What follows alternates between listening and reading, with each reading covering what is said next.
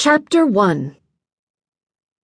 Sunday morning dawned gray and misty outside the steam-clouded windows of the coffee shop on Lombard Street.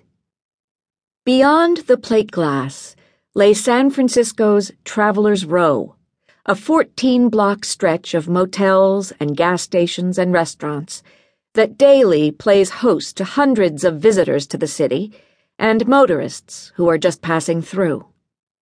Its establishments do not boast the luxurious accommodations found further downtown.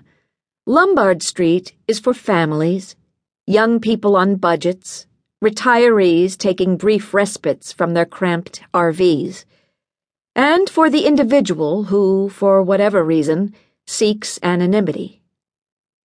As shadows lifted, the ugly functional buildings took on hazy definition. The asphalt of the wide boulevard was a black and white striped no-man's land, devoid of the weekday stream of commuter traffic. At 6 a.m., the sidewalks were almost empty of pedestrians.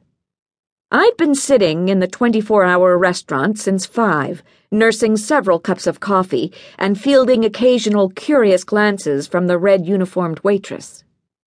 A couple of delivery drivers for the Sunday Chronicle Examiner had come in and departed with styrofoam cups. A cabbie had bought a bag of donuts.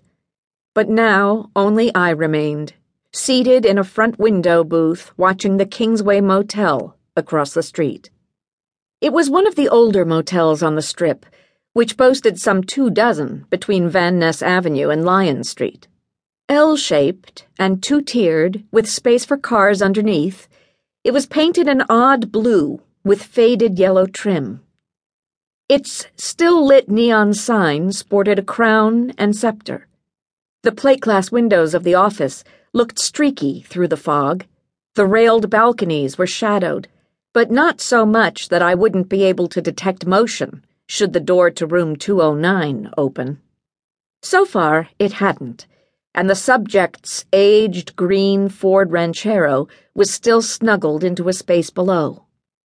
I sipped my coffee, burned my tongue, and sighed in irritation. My alarm had gone off at 4 a.m, not my favorite hour to rise on a Sunday. Normally, I like to stay in bed until noon, drinking coffee, reading the paper, doing the Chronicle and Examiner crossword puzzles, clipping the cents off coupons.